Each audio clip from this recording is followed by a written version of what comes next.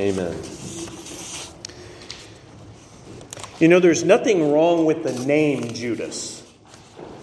The name Judas means praise because it's the Greek form of the name Judah. So if we think of the name Judah in the Old Testament and Judas in the New, it's like thinking of Joshua in the Old Testament and Jesus in the New. Same name. The form that it takes is simply dependent on the language. I've never met a Judas. I've known some Judas and I've known some Judes. Judah actually is a very important name in the Old Testament when you think about it for a moment, so let's do that.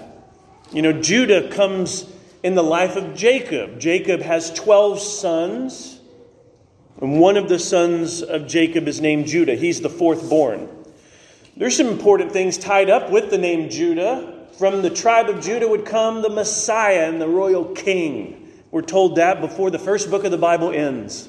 In Genesis 49 verse 10, the scepter of God's coming deliverer is going to be from the tribe of Judah. So Israel had a Judah. And then the people who descended from that son of Jacob, they would become the tribe of Judah, the people from Judah's line. The tribe of Judah would be that from which the Messiah will ultimately come. And yet the history of the Israelites, it's a checkered history, isn't it? If you read long enough into the history of their Old Testament ventures, what you find is that their kingdom divides into two parts. This tragedy that takes place in 930 BC. The top kingdom, the northern kingdom, retains the name Israel, but the southern kingdom actually calls itself Judah, after one of its tribes. And so if someone refers to the kingdom of Israel or the kingdom of Judah, they're talking about those days of a divided kingdom, and the southern kingdom named after its tribe called Judah. But then it wasn't restored. The southern kingdom was destroyed. The Babylonians came against it, and in 586 BC judged the kingdom of Judah. Why was Judah judged? Because Judah turned from the Lord. Now, all these centuries later, what is Jesus doing in the first century Roman Empire? Well, Jesus is the true Israel. He's gathering a new representation of the people, if you will, with the number 12. He's gathering disciples. Just like the Israelites in the Old Testament had 12 tribes, Jesus gathers 12 disciples in the New. And just like one of the Old Testament tribes was a Judah, one of the New Testament disciples is a Judah too. Same name. He goes by Judas. And the Gospels tell us of the fall of Judah too. The Gospels tell us that this Judas, like the Old Testament tribe, turned from the Lord and was judged. And the life of Judas is a tragedy. When you have the whole of his story before you, that's what it unfolds like. Judas's most wicked deed intersects with the greatest work of Christ. It's on that week of the Passion Week, where his cross is near and the resurrection on the third day that would follow. In fact, everything in Jesus' life led up to what he would do on that week. We could say the same thing about Judas. Everything going on in Judas' life had led him to this moment. There is a mention of the timing. And the context matters because in Luke 22:1, Passover is drawing near. This is the Passover on which Jesus will be crucified. So as it's drawing near, the tension that the reader feels is the story of the gospel is reaching its climax. This is where all the teachings, all the geographical movements, all the miracles and wonders, they've all been leading here to this week.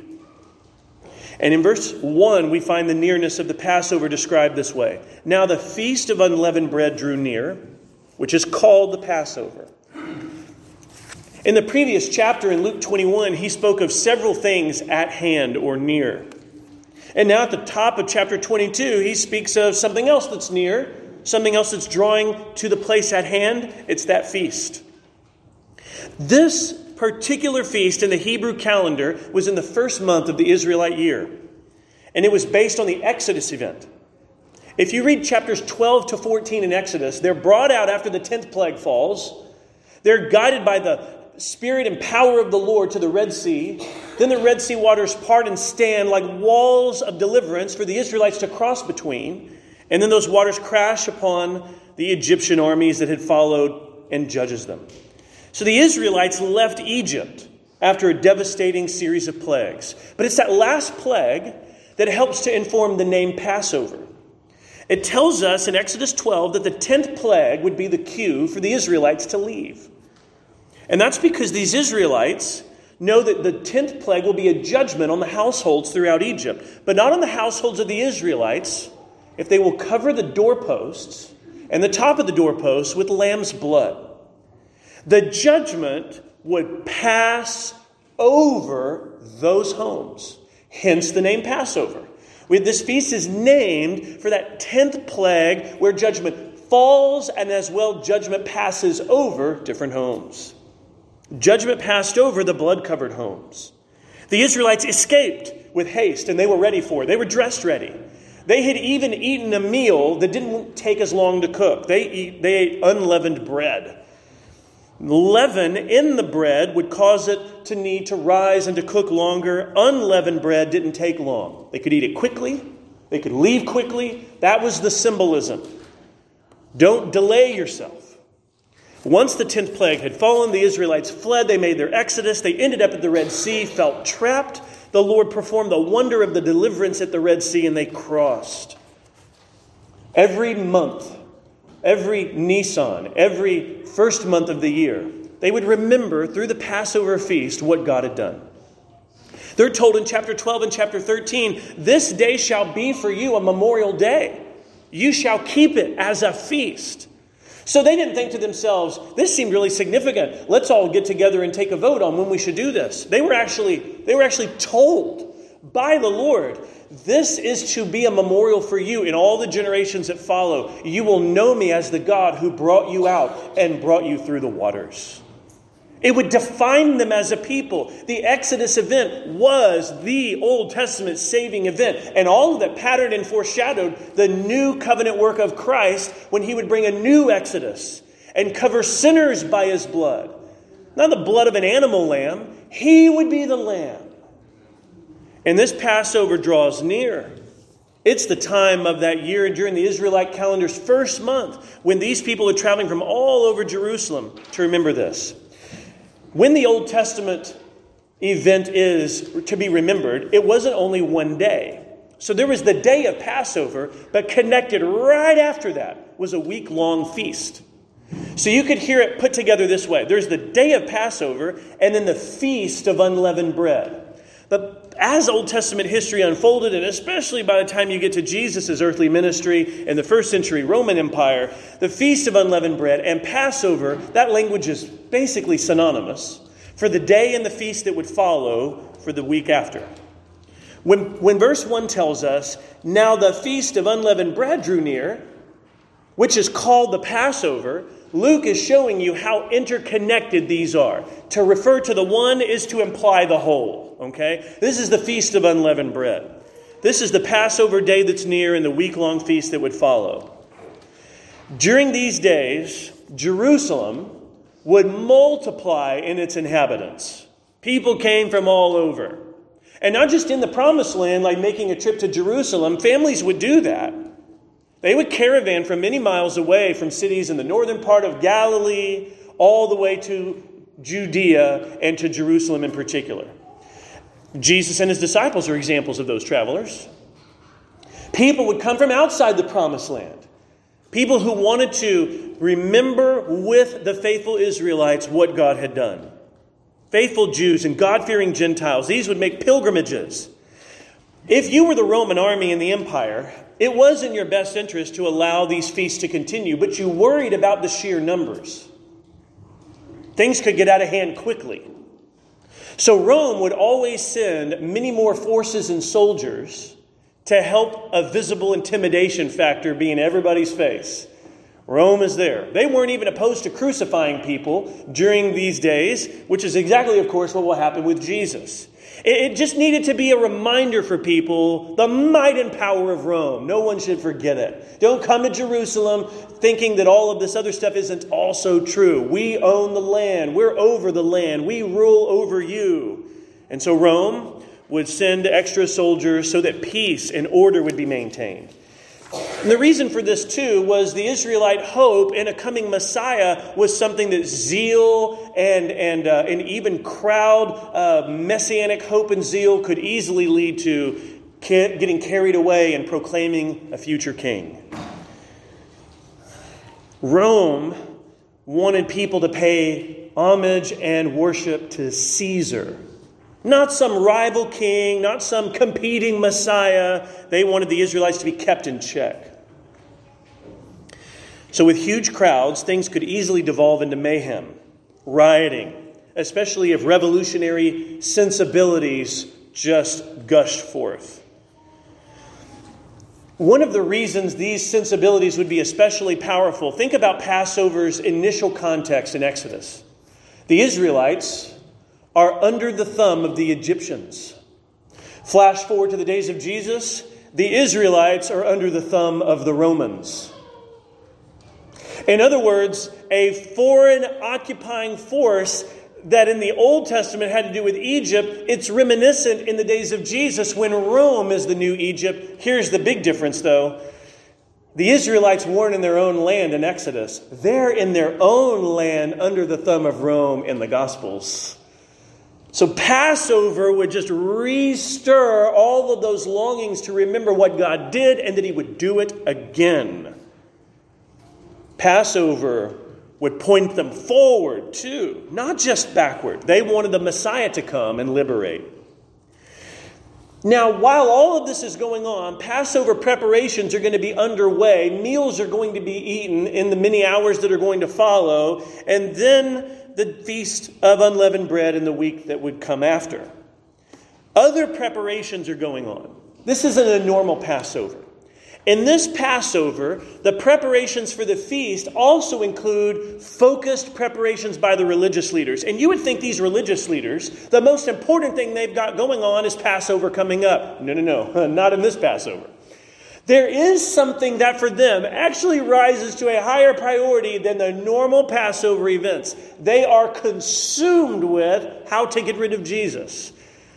It keeps them up at night. It's what they talk about informally when they pass each other in the marketplace. It's the main business meeting agenda whenever they gather in a group. They can't stand Jesus. They want Him gone. And no matter how important Passover is for the nation, nothing is more important to them right now than killing Jesus.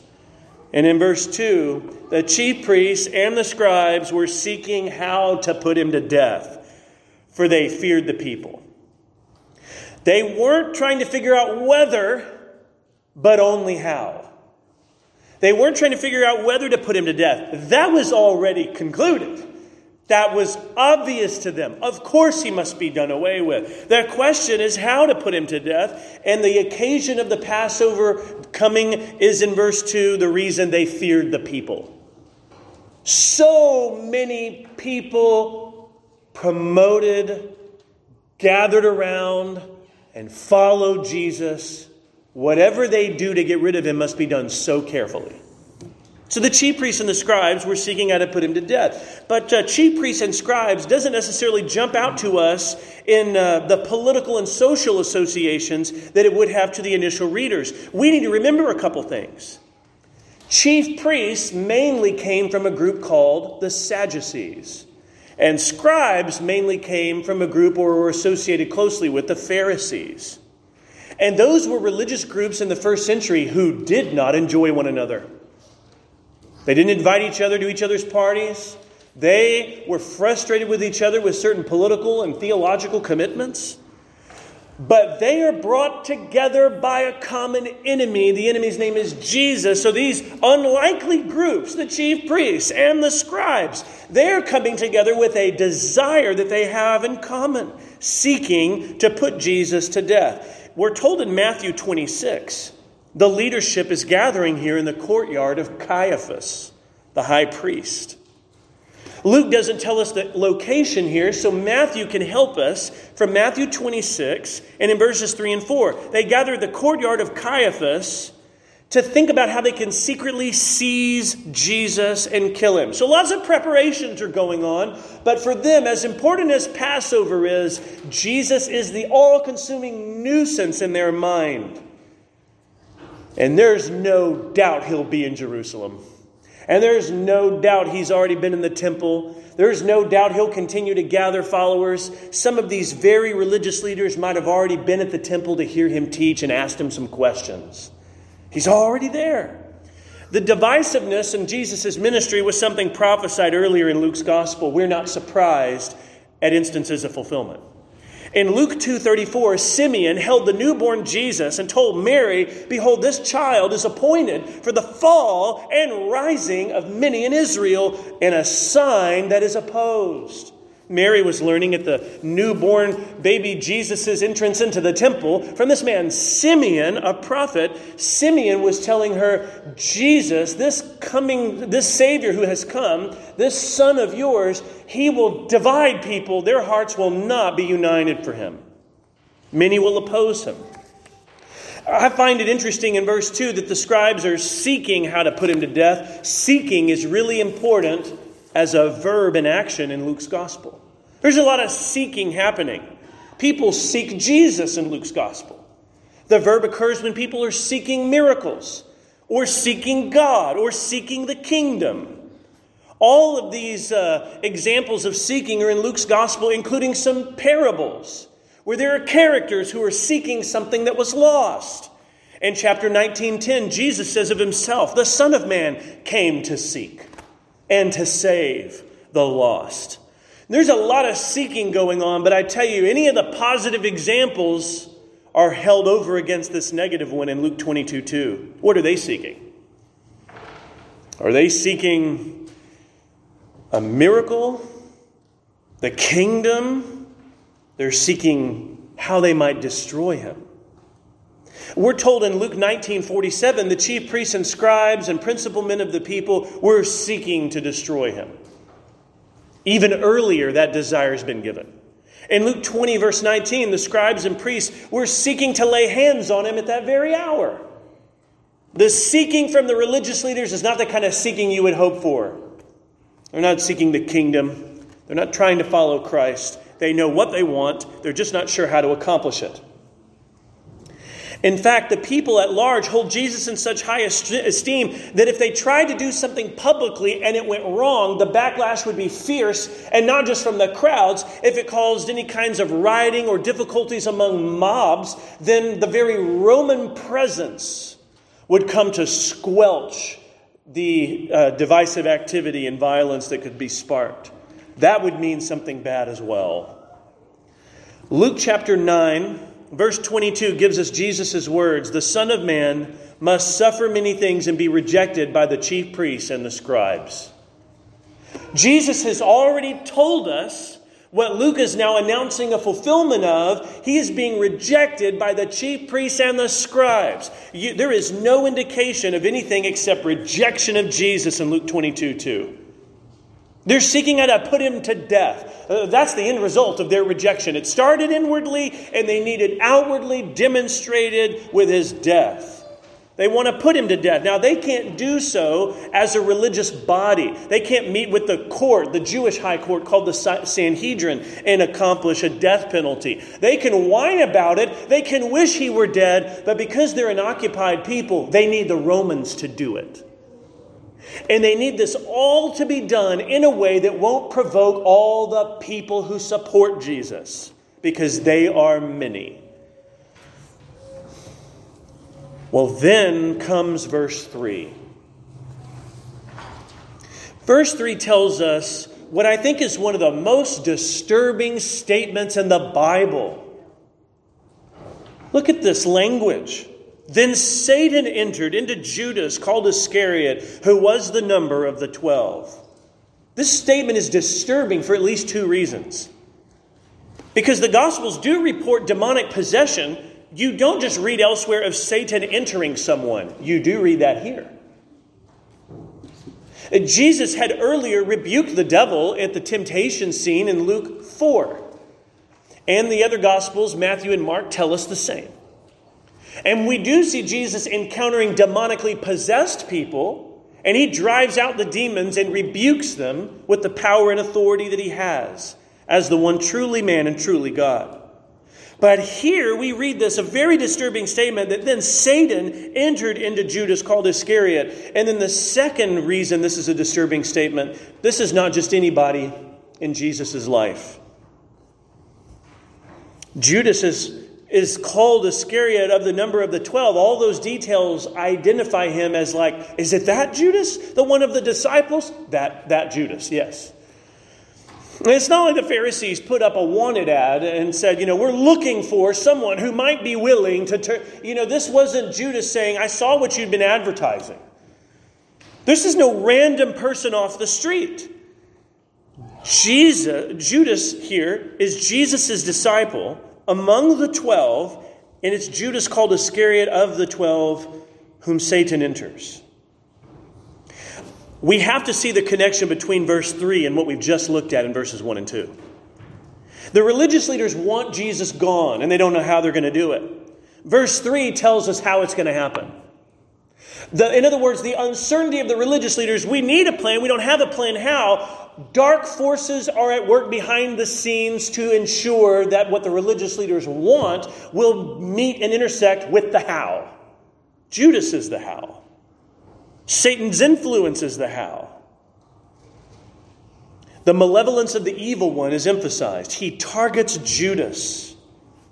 This will no doubt increase the pain and discouragement of the betrayal that his disciples will bear witness to and that Jesus himself in his heart will experience.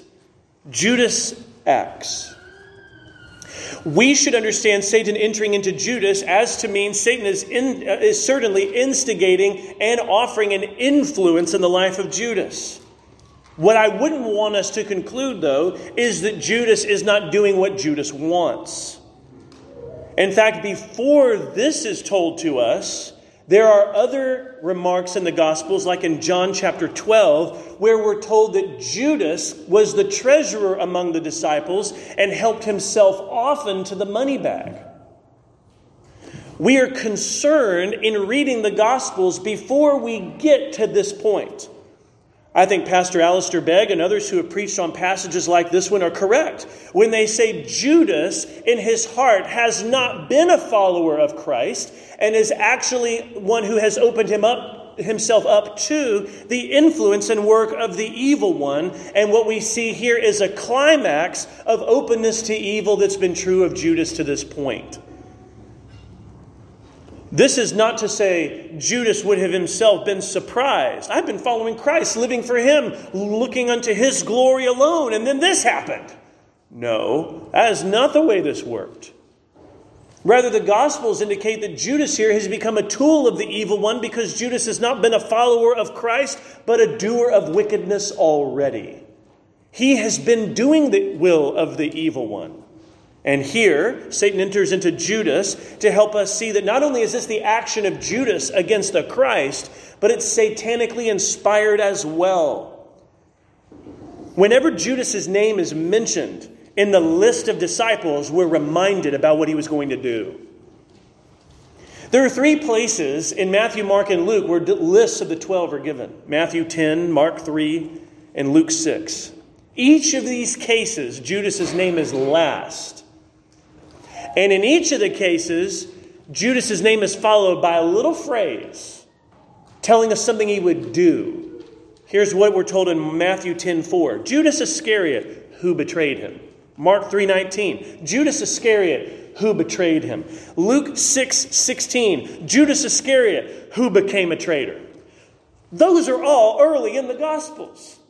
Matthew 10, you got another 18 chapters.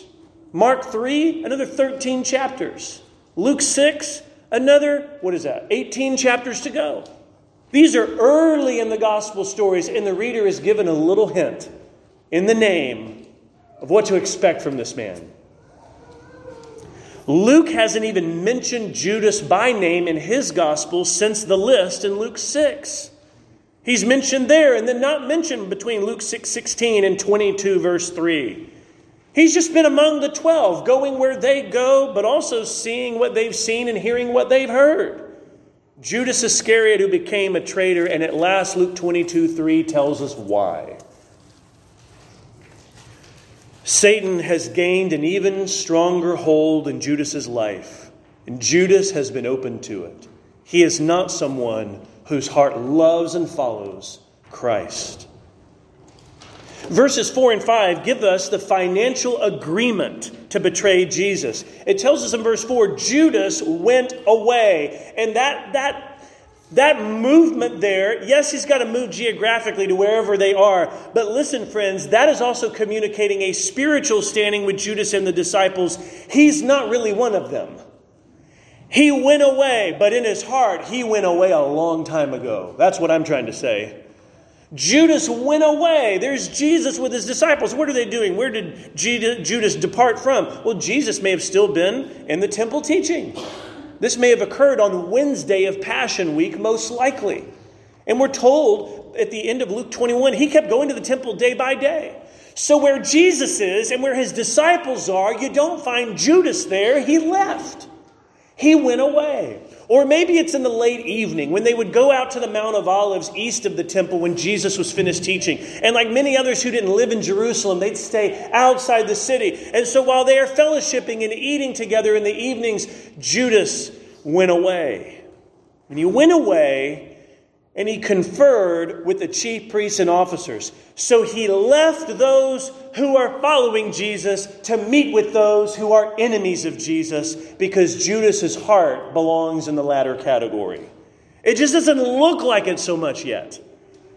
He went to confer with the chief priests and officers how he might betray him to them. Oh, don't miss the how. Because in verse 2, the chief priests and the scribes are trying to figure out how. And Judas comes in verse 4 to talk about how. And so it's like a made-to-order moment. They've had these desires to figure it out, and in comes Judas. We know in Matthew 26, they're in the palace of the high priest. There's a knock at the door. Who's there? Judas, called Iscariot. You see, the Pharisees have been following Jesus and his disciples, keeping tabs on them. They know them enough to where when Peter flees and then follows Jesus after the arrest, some of the people recognize Peter as having been among the 12. These are not, at this point, unknowns to everyone. Especially among the religious leaders, they would concern themselves with faces and names. Judas Iscariot, you mean one of the 12, one of the disciples? What is it that you want? And so he goes to confer with them, and this insidious meeting begins, and he begins to talk with these groups, as well as the officers, about how he might betray him to them. You see, these officers were allowed by the Romans to police the temple area. It's like a security force for these Jewish leaders. And it's among these officers that some will go to the Garden of Gethsemane to arrest Jesus. So all of those players in the plot are in on what Judas is talking about here, how he might betray him to them. Judas Iscariot. It tells us in Mark 14, verse 10, that Judas went to the leadership in order to betray Jesus. This was the desire. It didn't come up afterward. Hey, Judas, while we're here, let me tell you something we've been trying to figure out. Judas came with the desire, and it's just that his desire met theirs in this moment. Luke tells us Jesus will be betrayed, and the language of betrayal appears here in verse 4. But elsewhere too, in verse 6 of our passage, he sought an opportunity to betray him. In verse 21, Jesus said, "The hand of him who betrays me is with me at this table," the table of the Last Supper, which we'll consider next week. In verse 22, "For the Son of Man goes as it's been determined, but woe to the man by whom he's betrayed." And then the Garden of Gethsemane, betrayal language is used again. "Judas," Jesus says, "would you betray the Son of Man with a kiss?" Jesus will experience a betrayal from one who is among the most intimate of the fellowship of the disciples. He had warned his disciples close friends would betray them. In Luke 21:16, he told his disciples to prepare for it. Not only are people going to turn them over to synagogues and they have to stand before kings and governors and give an account, he said to his disciples, you're going to be delivered up by parents and brothers and relatives and friends, and they'll put you to death. And Jesus himself would not be exempt. He would also be betrayed by one of those that would have been counted as friends among the 12. one of his own disciples. Think of it. Judas listened to the teachings of Jesus. Judas listens to the Sermon on the Mount. Judas is present for miracles. He carries loaves and fish to the thousands when they're multiplied to feed them. He's in the boat when the storm stops and the waves settle. He's in the same boat in another story when Jesus is walking upon the water. Judas is there when people come back from the dead. Judas is there when lepers are cleansed. Judas was there for it all. And that's one of the most heartbreaking aspects of it, isn't it? And you wonder, why then? What would motivate Judas, given everything that he's heard and given everything that he saw? And people have suggested reasons. One of the most likely is his greed and love for money. That's at least something the text can give us some clues, not only because of the consent and agreement with 30 pieces of silver, so money right there is involved, but even in John 12, we're told Judas had helped himself from the treasury bag. So surely that was part of it. But Judas, given how angry these leaders were, he probably could have gotten even more. Maybe other things had motivated Judas as well. Some people have said not to replace the greed option, but in addition to it, perhaps Judas was jealous of the disciples.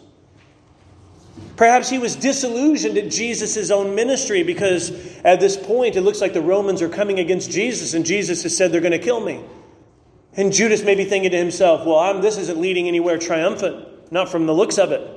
It looks like not only are they going to come for Jesus, they're going to come for all of us. I might as well get ahead of it. I might as well get with the religious leaders. I might as well be the one who betrays them over. That way, when it all comes down, it won't come down on me. So some people have said Judas has a strong sense of self-preservation that could be operating too. I think all of that is very plausible and likely. It tells us in verse 5, and they were glad and agreed to give him money. And they were glad. It tells us here they rejoiced. That's what the word is. They rejoiced. Oh, there's some rejoicing in Luke's gospel too. Let me tell you a few spots. People rejoice at the birth of Jesus. There's rejoicing at the miracles of Jesus. There's rejoicing when Jesus shares hospitality with sinners. There's teachings of Jesus that say rejoicing and joy are for your future as well in the people of God. We are never told in Luke's gospel that the religious leaders were rejoicing. Not until now. That's so unsettling because there was so much rejoicing from these occasions that I just highlighted, but never among the rejoicers are the religious leaders they're joining in. Instead, it is here they are glad. It's here they rejoice. They're not seeking what they ought to seek, and they're not rejoicing at what they ought to rejoice in. They're seeking to destroy Jesus, and they're rejoicing at his betrayer. They are glad. They came in angry at that meeting, frustrated and distressed. They left leaping with smiles on their faces because now they think they have him. They're not rejoicing that the sick are healed or that the Gentiles are trusting in Jesus or that the lost are saved or that sinners are forgiven of sin. None of that brings them joy. This is what brings them joy. And the joy is understandable given the hardness of their hearts and how desensitized they are in their minds. Betrayal by an insider? That seems pretty private. If they needed something done apart from the crowd, Judas is the guy to make it happen. Because he knows the itinerary. He knows all the spots. He knows when and where. He's in the inner core. And so if they needed to do something in the absence of a crowd, in walked their answer through the door, the courtyard of the high priest. This is it. They must have been so glad indeed. Judas is the one that brings up money. We're told this in Matthew's gospel. So we're helped here again by Matthew's account. In Matthew 26:15, Judas asked them, we're told, what will you give me if I deliver him over to you? So they didn't ask him that. He asked them that. He came with that question on his mind, thinking it over in the hours and days beforehand. How am I going to ask it? What am I going to say? What am I going to be willing to do? And he says in Matthew 26:15, what will you give me if I deliver him over to you? We know that according to Matthew 26, 30 pieces of silver is offered. 30 pieces of silver. The betrayal of God in Zechariah 11 is for pieces of silver, just like the story of Joseph.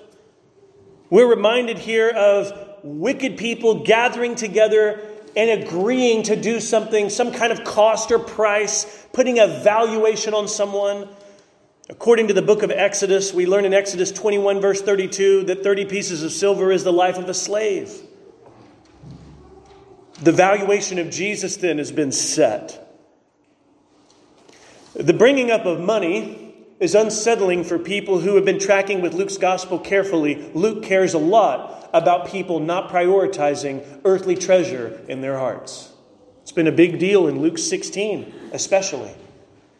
In Luke 16, we were told of people who were not managing well and faithfully stewarding the resources of this world, so what was before them in heaven and the new creation would be denied them. We're told in Luke 16:14 that the Pharisees were lovers of money. So if Judas, who loves money, is going to come to the Pharisees, listen, they all love the same thing. It's just not Jesus. They love money and Judas loves money. So let's talk about what we love and agree on a price. We're told in Luke 16:13, no servant can serve two masters. I wonder how that sounded when Jesus said it in Judas's hearing. No servant can serve two masters. Judas has taken that in. And then he says, for he'll either hate the one or love the other, or he'll be devoted to the one and despise the other. And man, I bet this went all over Judas. Jesus said, you cannot serve God and money. Because here's someone who in his heart, that's exactly what he was doing. That's exactly what he was doing, loving money and whatever else. Jesus says in Luke 16:10, the one who's faithful in very little will be faithful in much. One who's dishonest in very little is also dishonest in much. Wonder how that sounded to Judas. If his conscience was operating, he would realize even with stewarding the money bag of the disciples, he had been dishonest with it. Dishonest in little and dishonest in much. These must have felt like harpoons to the heart of Judas. And now, all of these chapters later in Luke 22, here we have a lover of money doing what Paul says can happen for those who love money. It tells us in 1 Timothy 6 and in verse 10, the love of money is the root of all kinds of evil. All kinds, Paul, you say, that's pretty general. Can you give us some examples? Paul might say, well, think of Judas. How about betraying the Son of God? All kinds of evil, yes. Evil in addition to that, but also including that. 1 Timothy 6:10, the love of money is the root of all kinds of evil. Friends, it is. It's true. And just look at the story of Judas and what people are willing to do for money. Because their heart values that. Earthly treasure for them is everything. They want to get what they can, how they can, as quick as they can, and keep it as long as they can because they love it. It's what they live for. And Jesus says, you can't serve God with a heart like that. So before you look at what Judas did, you need to recognize it came from a heart that sinners might be able to look within themselves and see in the heart of Judas and say, okay, we might not be so distant from each other. There might be some temptations and some vulnerabilities there. And I can't imagine me ever going and selling the Son of God. But there's all sorts of evil done because of love of money. Love of things that are not Christ. Oh, Judas here is not just a story that we need to learn happened, but a warning for the reader. That here's someone who looked like a disciple. And he was where they would gather. But he was not in his heart one who loved Christ. So here we are, right? Here we are, 7012 Shipley Lane. We're all gathered here. But Judas is a warning to us. So that when we gather, we wouldn't think about it like many might conclude about Judas. Well, look, he's among them, so he must be of them. We must be careful not to conclude things spiritually because we are simply outwardly there, without attending to the state of our heart and ask, what am I really seeking? What am I really desiring? Because there's the seeking of the kingdom, and then there's the kind of seeking of those religious leaders who just want to destroy Jesus. He's just in their way. He's in the way of what they really want, which is power and other things. So the agreement we learn in Matthew 26, Verse 15 and 16 is 30 pieces of silver. Judas had asked them, what will you give me if I deliver him over to you? And it tells us in verse 6, so he consented, which means the agreement was made. And he sought an opportunity. So here's more seeking that's happening. He's seeking an opportunity to betray him in league with those who are seeking an opportunity to destroy him. Judas is being used of the evil one. And yet, it does not diminish or contradict Judas' own responsibility. Judas is doing what Judas wants, asking for what he wants, arranging what's in keeping with his heart. Judas would have told them that he's willing to turn over Christ in a way that is secret. That's what they're wanting anyway. That would be in the best interest of Judas and the best interest of the religious leaders. And by the time you get to the Garden of Gethsemane, you see how it's all going to go down. It's in a more private, secluded, and darkened area, and there is the best spot among all the options in the city, and it is there that he will be betrayed. Why are they there? Because Judas knows where they go. East of the temple in the evenings, he knows where they gather. He knows where they lodge. He knows where Jesus teaches. So when the betrayal happens, Judas knows exactly where to take them. These religious leaders have struck gold in their view, right? I mean, this is it. He knows what he needs to know to make it happen. Why would Judas need to betray Jesus away from the crowd? To minimize the fallout, minimize the chances of an uprising, and to minimize anything coming down upon his own head. He's thinking of himself. In Luke 4, Satan had tempted Jesus and Jesus prevailed. We're told that Satan then, in Luke 4:13, left and departed until an opportune time. What's interesting in our passage today, then in verse 6, is Judas is seeking an opportune time. Judas, who is he like? Judas is like the evil one. Satan is seeking an opportune time, and so is Judas, and for the same reason. To destroy him. To bring him down through betrayal. We learn from John's gospel, along with these others, that in the end, Judas never really believed in Jesus. We're not looking at a man who was once saved. We're looking at a man who was always lost. And whose heart was captive and consumed with the things that did not honor Christ or fit the kingdom of Christ. 30 pieces of silver. Jesus is worth more than that. That's for sure. Jesus is more worthy than anything you can imagine. There's no price you could put on Jesus. He's the supreme treasure. He's not someone to bargain for. When we understand who he is and what he will do, we come before him with open hands of faith and adoration. And we say, you are the Son of Man seeking the lost, and I am the lost, and you are the seeker, and I need you. He's the supreme treasure and the highest gift. He's not one who could be bought. He himself gave his life as a ransom for the undeserving. Jesus is the lasting joy for sinners. He's the everlasting life for sinners. He is the supreme treasure. And Judas couldn't see it because he loved money. What would it profit a man, Jesus says? And I wonder what Judas thought of this question. What would it profit a man if he gained 30 pieces of silver and lost his soul?